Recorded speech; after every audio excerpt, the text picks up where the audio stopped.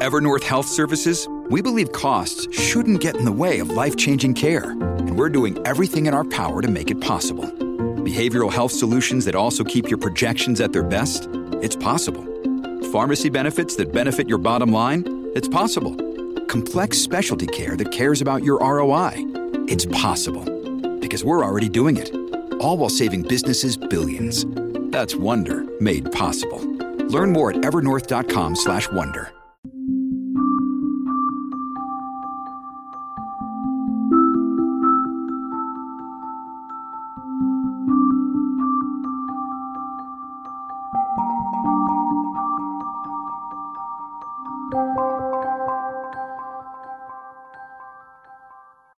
Hello, and welcome to another episode of the Soul of Business with Blaine Bartlett. I am your host, Blaine Bartlett. Folks, we've got an interesting show today, and I say interesting from a very specific point of view. Stephen Blue, who's the CEO of Miller Ingenuity, is running a company that's over 75 years old, and it's a company that is primarily focused. And I say primarily focused because there's a lot of expansion to this primarily focused epithet that I'm putting in place here in the railroad industry. And railroads have been around since the literally early 1700s, thereabouts. They've been around a long time. So what Miller Ingenuity is known for right now, they are internationally recognized for the work that they do in high technology products that save lives and preserves the environment. Now, that's an interesting mix in an industry as old as railroads.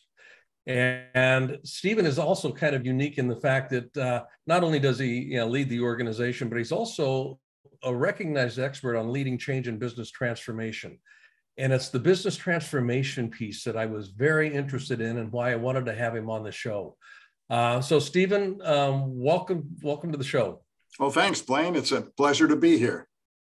Well, let's just kind of jump into this with both feet. Talking about railroads, when I'm talking about the soul of business for something that's been around as long as railroads, and I'm going to just be generic with that. What comes to mind for you? Because again, Miller Ingenuity, 75 years old. You are relevant. And that would be one word that I would want to key on in your space, and more than just in your space. The industry, you lead an aspect of that industry in a way that is really kind of unique. So, what does the soul of business evoke for you, and why would a leader want to pay attention to it?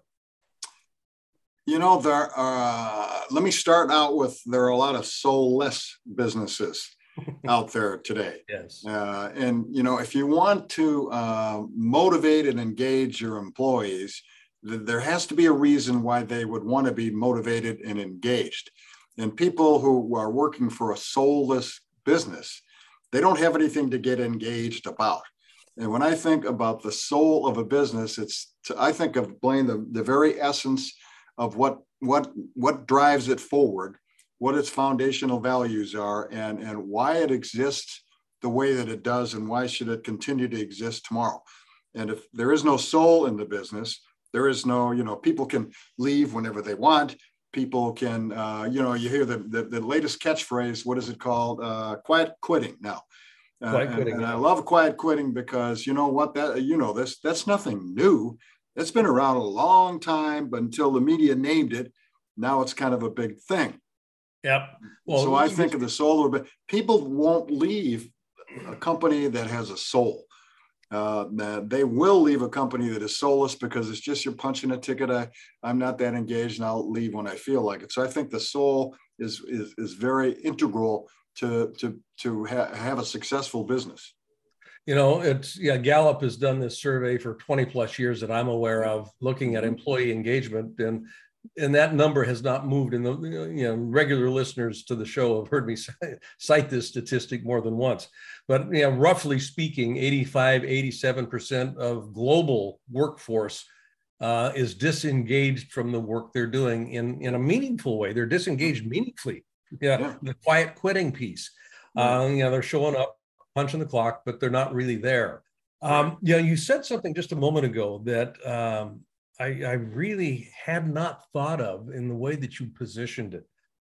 Why should we exist tomorrow? I know why we exist today, But this goes to the question of relevance and actually how do I leverage my soul and my organization's soul? Why should we exist tomorrow? And one of the things that one of your last books, Metamorphosis from Rust Belt to High Technology in the 21st Century World, one of the things that you talk about has to do with what happened during the pandemic. That 3-year gap here, 19 to 22, where we are today, wiped out thousands of businesses. And in the publicity bio that I got for you, preparatory to getting ready for this, one of the things it says here: the fault doesn't lie with the pandemic; it lies with the businesses that were not strong enough to survive the adversity of the pandemic. Yep. It also lies with the CEO and the senior leadership who failed basically their job. Yep. So what are you talking about there? Because by the way, I happen to agree with you completely. And I think it speaks directly to this question of why should it exist tomorrow? Well, you can name a lot of industries and a lot of businesses that were dying before the pandemic. They just didn't know it. Or they didn't recognize it. I was just, a friend of mine was talking to me this morning about one of the foundational malls not far from here that's a ghost town now. Well, foundational malls have been dying for years and years and years and years. They either didn't recognize it or didn't choose to deal with it. And so the pandemic just sort of speeded them to the grave. And when I look at what companies that went into the pandemic that had strong balance sheets, they all came out on the other side with strong balance sheets. Mine happened to be one of them. We had a strong balance sheet to begin with. And then you look at the companies that didn't survive that. Now, I can't know this for certain, of course, but my suspicion is every company that did not survive the pandemic, I don't care what it was, hospitality was a little harder than manufacturing in most cases to survive. The ones that didn't have a strong balance sheet just didn't survive. And the lesson that I teach CEOs is, the next pandemic may not be a medical pandemic. It may be a competitor that makes a move you didn't contemplate. If we've learned anything during the pandemic, Blaine, it's the government can do any damn thing they want, anytime they want. And so the government can decide to overregulate your industry. The government can decide to overtax your industry. The government can just decide to shut your industry down. And so I tell CEOs all the time, you really have to be prepared you have to assume there's another crisis coming and you have to prepare for it. The way to prepare for it, primarily in short, is to have a strong balance sheet. Yeah. So that kind of leads to another question here. Steps that can be taken to not only avoid impending disaster, but to grow and prosper. I mean, stuff is going to happen out there. That's out of my control. Pandemic is out of my control. Government action out of my control. Most things are. What's in my control? What's in my control? Right. As an entrepreneur, let alone a CEO of a larger enterprise organization. Well, I was leading like a CEO mind group a number of years ago, and one of my members said, at some point in time, we have to talk about the government. I said, no, we're not going to talk about the government in this forum because we can't do anything about the government effectively. We can't, influence that in one way or another. So let's talk about, to your point, let's talk about things that we can't control. And the primary thing that people leading organizations, this is one of the tenets of why you should exist tomorrow. You have to look at tomorrow. I shouldn't say most CEOs, a lot of CEOs only look at what's happening today. Okay, things are good today. Margins are okay today. Yeah, a little competition out there. I sort of don't like that, but it's all right, And they assume that tomorrow is going to be just like today. Tomorrow is not going to be just like today in anybody's book. And you have to, like Wayne Gretzky used to say, he always skates to where the puck is going to be. He doesn't, and that's what a CEO has to do. And my company's been around for 75 years. I've been leading it the last 25 of it. We've been through pandemics, recessions, depressions in the 50s. And the reason that we're still alive and still thriving is because we're always looking ahead to what has to be done. Case in point, we're now into the safety space. Safety and preservation of natural resources space. Right. In addition to, you can't throw the baby out with the bathwater, so I still have my core products that generate margins while my emerging products are emerging. And when I entered the safety space a number of years ago, it was very expensive and very, very complicated. And my board looked at me and said, why would you want to spend all this money on that? Well, we got good margins, we got good products. I said, look, I can tell you, when you look at the growth curve of our current products, they only go one place. Yeah. Because the industry doesn't get bigger. The rail industry does not get bigger. So the growth of our products can only go down. So we have to plan for the future. As painful and as controversial as that can be. And I would say one thing to CEOs, it's going to be painful and it's going to be controversial. So you have to strap in there, put on your flak vest and get ready for that, because to convince all your constituents to make those kind of moves, you got to be part cheerleader, part salesman, and part bully. So you have to be ready for all of those. But that's the way that answers the question of why should I exist tomorrow? Because identify an area of need, of great need, and I could talk about the safety aspect in a minute, and then you move toward that need. If there is no need out there, you don't have any reason to exist. Exactly. And eventually that catches up to you. Yeah, Marshall Goldsmith, his aphorism of what got you here won't get you there. Yeah. Essentially. Same thing. Yeah, the same thing. So the idea of, this whole notion of the CEO, a lot of the CEOs that I coach and work with see themselves as operators. And again, I'm talking here specifically, mid-sized companies, or smaller companies, actually, $20 million revenue cap, that sort of a thing here, which it's not surprising. They kind of grew up with the business, and so they've got their hands and their fingers into a lot of things here. One of the things that I'm hearing embedded in what you're speaking to, Steve, is being able to get my head up. Right. Yeah, looking out on the horizon. Yep. What's emerging out there, yeah. That my board may not be aware of, that certainly my people may not be aware of, because they're in the trenches doing the do, yep. and that sort of thing. Mm-hmm. Is there anything that you've noticed in your own experience as CEO that has lent itself to your ability to actually get your head up? What did you have to learn in order to do that? Well, I've had a lot of bad experiences in my career. A few good ones. That's a good teacher. A few good ones, or we wouldn't be talking. And I learned from a lot of the guys I used to work for that made the mistake you just talked about. They're deep into the operation. They don't belong deep into the operation. And I saw the failure of that because they couldn't see what was right in front of their faces. And I have a good friend of mine. I have a joint venture in Brazil, and he's the CEO of the joint venture, and he is all over his operation. He's, into the manufacturing, he's into the development. And I keep telling him all the time, you got to get out. You don't belong there. And when you're doing there, you can't, to your point, get your head up and see what's ahead of you. So that's one reason why I have the ability to see ahead. The other is I hate detail. I'm just not really good at detail. And I know it, right? I just hate detail. You give me something to read, Blaine, and I'll skim through it in about 13 seconds. I don't care. And I get bored easily, right?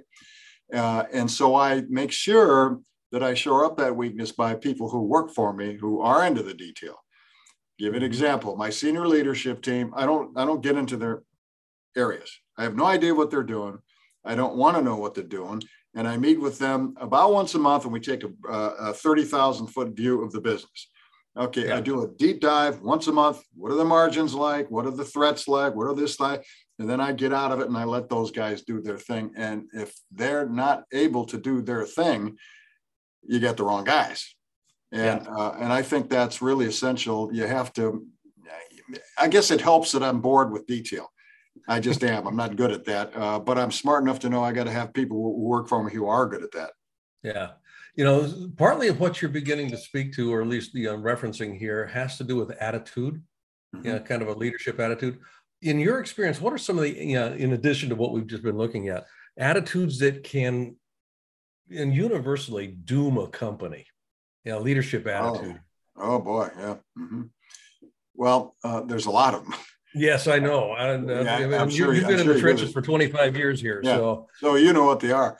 Throughout my 40-year career, I was in every part of an organization. I was in all of it. lower levels, middle levels, senior levels, manufacturing, marketing, sales. So I've been around enough organizations, as I expect you have, so I can see this coming a mile away. I tell CEOs all the time, you don't have a problem that I haven't seen before. As a matter of fact, you don't have a problem that I haven't already solved before. And one of the attitudes that I find most prevalent with the people that I talk to is it's not an attitude of deep belief and engagement and excitement for the future of the company. I mean, you got to live, eat, and breathe if you're going to be a CEO. You know, I know you do too.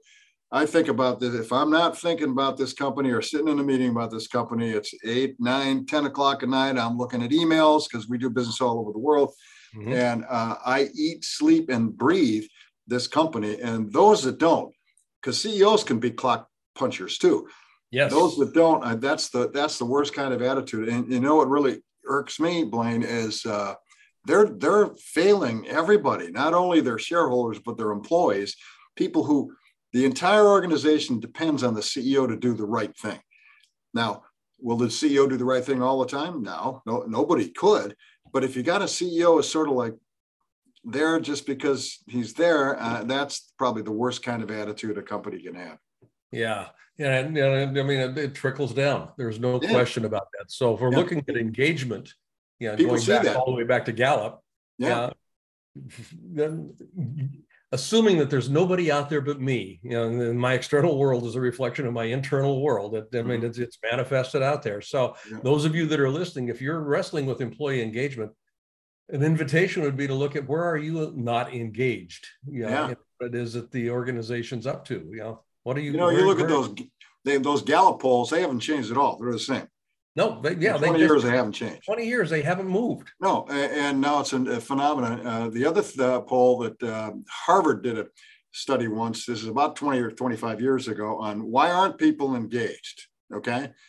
Number one reason that people weren't engaged is because they didn't feel respected. And they ranked, they said, tell me what's most important to you, respect or money? Money was way down here. Respect was number one. And how inexpensive is it to give people respect? Yeah, it costs nothing. No, it costs nothing. But I'll tell you what, I don't want to digress too much on this point, but respect is so important that it's not enough for the leadership to have respect of their employees. That's a given. That's table stakes. Everybody has to have respect for everybody else. And if they don't, because when people disrespect each other, how can they function effectively as a team? Yeah. So the CEO has to insist, and you can't just give it lip service. If people aren't, I had an organization once, I started firing people because of the disrespect they displayed with each other. I gave them warning. I told them, and it's not the kind of thing that CEO can just say, you have to have it. He has to put some teeth in that. Otherwise, people just think it's another edict on high. It'll go away if they ignore it. Yeah. Artwork on the wall. We respect, we respect our people. And then, I see this, I do a lot of work in the hospital space, in the the healthcare space, and, being in the OR, and I'll see surgeons just, reaming a charge nurse and it's kind of like, what's going on here? This is not acceptable behavior. No, absolutely not. No, That's horrible. That's horrible. So we're going to take a real quick break here. When we come back, there's something that I want to go into a little bit more granular discussion around, and it has to do with silent business killers, something that you've written about, talk about. And I think it's going to be relevant to what we're looking at in terms of why should we exist tomorrow? I'm going to give you a little bit of time here to kind of chew on that. So when we come back, we'll explore that a little bit. All right. But, in case folks, we're listening to Steve Blue here. We're going to take a real quick break. The idea of relevance is what we're looking at here, and we want to explore. So what keeps you relevant? What keeps you relevant as the world around you collapses around your ears? Okay. We'll be right back. I want to thank you for listening. I want to also invite you right now to go to blainebartlett.com. And on that site, which is my personal website, you'll see services up on the top menu. I'd like you to click on Leadership Mastermind. Now, why I want you to do that is we have structured a mastermind program that is very unusual and it is very powerful. And by going onto that site and clicking that link, you'll be taken to a landing page that is an invitation to join this mastermind. It's a 52-week long exploration of what it takes to be a highly effective leader in today's fast-changing environment. You won't regret it. And if you've been liking what you've been listening to on these Soul of Business podcasts, how does one become a leader that can keep connection to the soul of business? That's what we look at. That's what we're about in this mastermind program. So again, go to blainebartlett.com and click on the services link. And there you'll find the link to the Leadership Mastermind program. Look forward to seeing you there. Thanks for listening to this little commercial. And now back to our show. Welcome back. Before Steve and I took a break, I had put up on the table a possibility for us to have a conversation around something that he calls the six silent business killers. And I'm interested in having a little conversation around this because when we look at the world today, we've got economic uncertainty, we've got inflation going on, we've got political, things in crisis, things are collapsing around our ears and all this sort of stuff, all of which are out of our control. And we still have to run a viable business. We have to keep things moving. And part of this has to do with why should we exist tomorrow? If the world around us is collapsing today, why should we exist tomorrow? So, Steve, I'd be interested. You speak about this in the talks that you give, and you speak to some pretty prestigious organizations. I mean, you've been around the block for a while here. I have. CNN, CNBC, Forbes, Fortune, the Wall Street Journal. What are some of the business killers, six silent business killers that can sneak up on us, kind of like carbon monoxide that you start dozing off and the next thing you know, you're not here. Yeah, I just did a keynote at Carnegie Hall in June of this year. And I was just in California a couple of weeks ago to get an award from, it's called an XP Award from the National Academy of Expert Speakers and authors. And that's one of the issues that I talked about was the silent business killers. When you say, God, we got economic uncertainty, we've got political uncertainty, we've got physical insecurity. Well, dial back 20 years, we had that then. Now, maybe some of it wasn't quite as bad. Maybe it was, but still, dial back 40 years, they had that then. So, to your point, that's noise level that you have to ignore as a CEO. What kills businesses, and what I wrote about, I think it was in my first book, Silent Business Killers. The worst one is when a CEO looks at his numbers and they've deteriorated a little bit, ever so slightly. They've gotten a little soft, okay? And he concludes, because usually the sales guy will tell him, boss, don't worry about it. It'll be fine. Next month the numbers will be better. That's the worst. That's an insidious killer when your numbers start to get soft. Well, I'll give you an example. I look at order entry every single day. Now that seems contradictory to a guy who doesn't pay attention to the details, but that's the lifeblood of the business. And every now and again, the system doesn't deliver me the order report when it's supposed to. And then I'm all over that. I'm sending out emails to my sales guy. Where the hell is my orders report? And so that's my early warning system. I know if that gets soft about 3 days in a row, that's all it takes in our business and with our backlog, 3 or 4 days in a row, I know something's up. Then I start asking questions. But when CEOs don't pay great attention to the orders, and CEOs assume a softening is going to sort itself out later on, that is probably the biggest silent business killer I see. Because when it becomes completely apparent that it's life-threatening, it's too late to do anything about it. Yeah. I want to just kind of hold on that point here, because I think it's something that a lot of people don't pay attention to. Yeah, in some of the training work I do, and particularly in the consulting work I do, one of the questions I'll bring to the table is, what do you think your economic engine runs on? And that question is different than how do you make money? Yeah, oh, absolutely. And so, yeah, order entry is the metric by, that's the, your business runs on order entry. I mean, if that thing starts to fall aside, how many of you listening do not know what your economic engine is? How many of you have not really identified what that is? Because when it starts to wane and you notice that something's off, if you don't know where to look, you're not going to know what to fix. Right. Is essentially what's going on here. Yeah. And I'll give you another example of that. Speaking of healthcare, I'm on the board of a healthcare system, and I've been on that board for a long time, 15 maybe. And that's a whole nother wild. I'm glad I'm not the CEO of the healthcare. Oh, healthcare space. Wow. Oh, it's horrible. It's wonderful and it's horrible. Anyway, right before the pandemic, we were all having a strategy meeting, the board, right? And we had docs in there, and board members and all that kind of stuff. And one doc said, it was a general surgeon. He said, he asked, what's the most profitable thing we do here? Nobody could answer that. I'm not sure he knew the answer to that, but nobody, okay, fine, that's bad. Not horrible, but bad. And then he said, the obvious answer is elective general surgery. In our case, it was a small system of the scopes, mostly colonoscopies and all that kind of thing. He said, what would happen if something happened and we couldn't do colonoscopies for 6 months? And everybody said, including me, I was guilty too. We all said, well, that's not going to happen. What the hell? 3 months later, poof. As you know, no elective surgeries, no colonoscopies for the longest time. And so as a CEO, you have to have a plan for the worst case.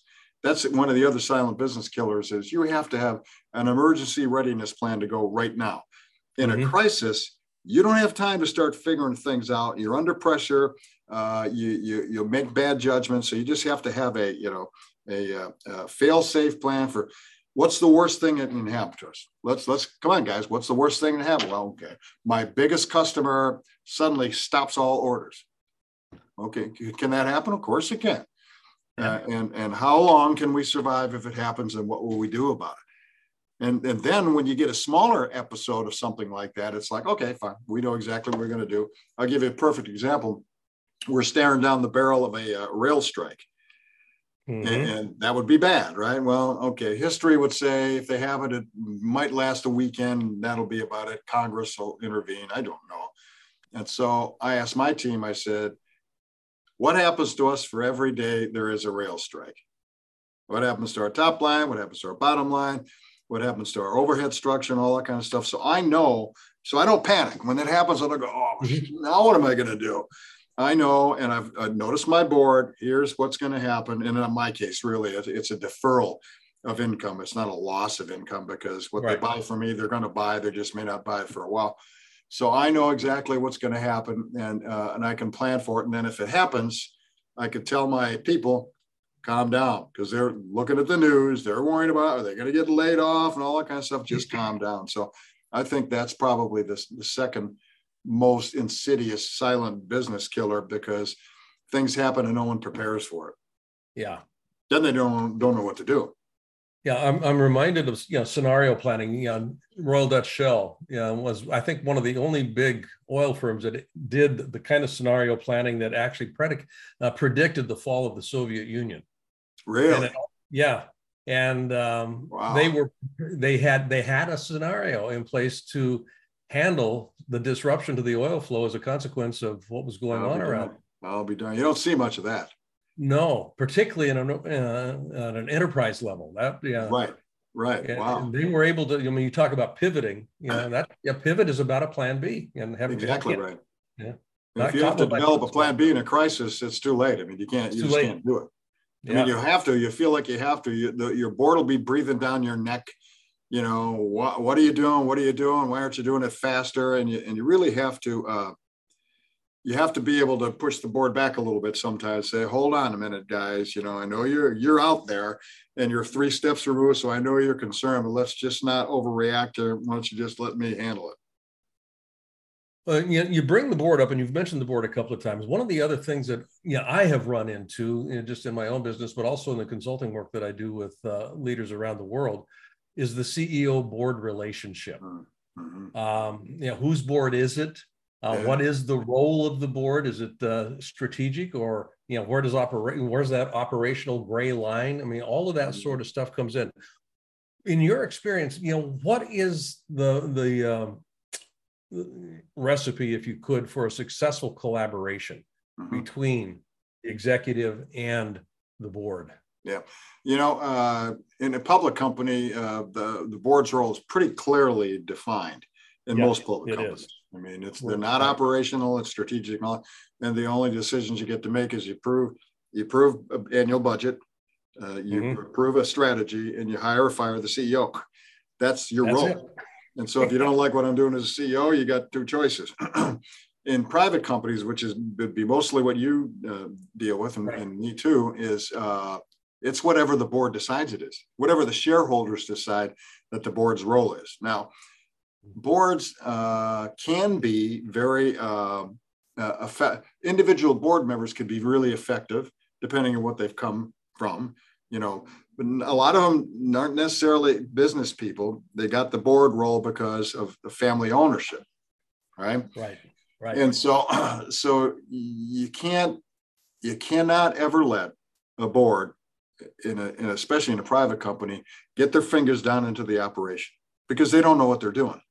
Generally, some might, some might not.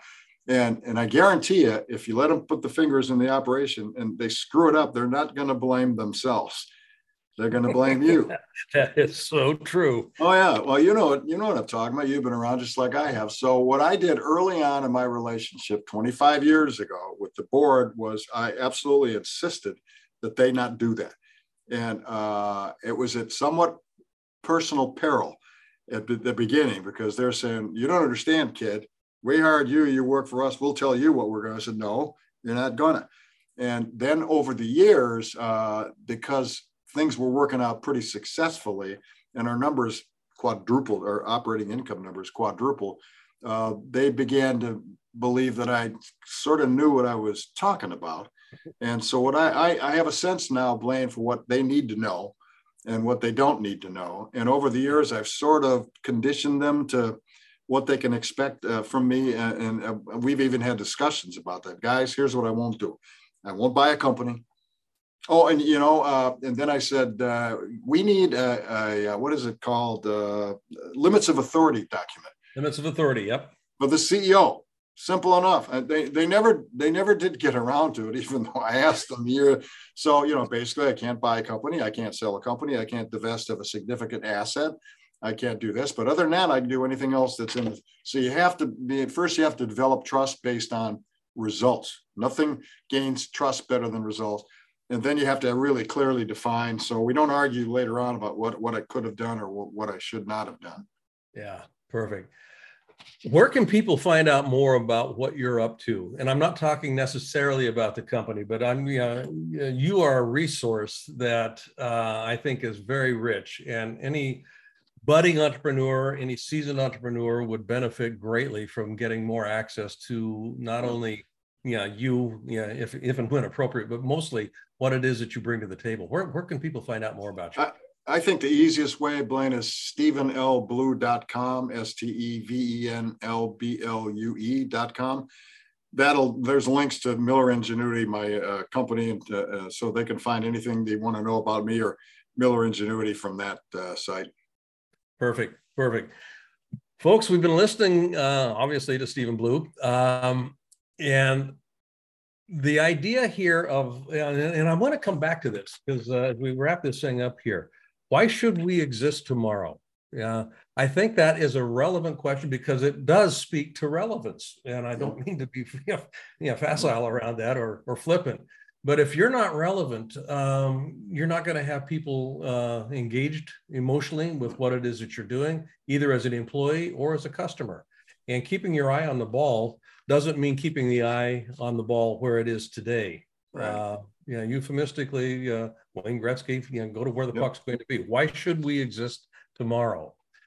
I want to thank you, Steve. It's been a great conversation, and my pleasure. Learning more about what you're up to. Well, thank you so much. You've been listening to The Soul of Business with Blaine Bartlett. I am your host again, Blaine Bartlett. Find out more about what I'm up to at blainebartlett.com. And as always, find yourself a way to be a center of distribution, not a center of accumulation. You'll find that your life works a whole lot better that way. Take care.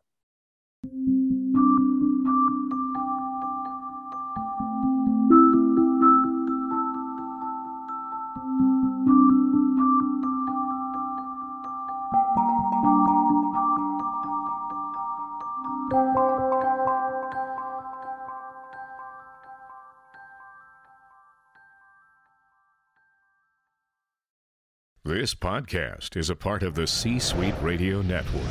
For more top business podcasts, visit c-suiteradio.com.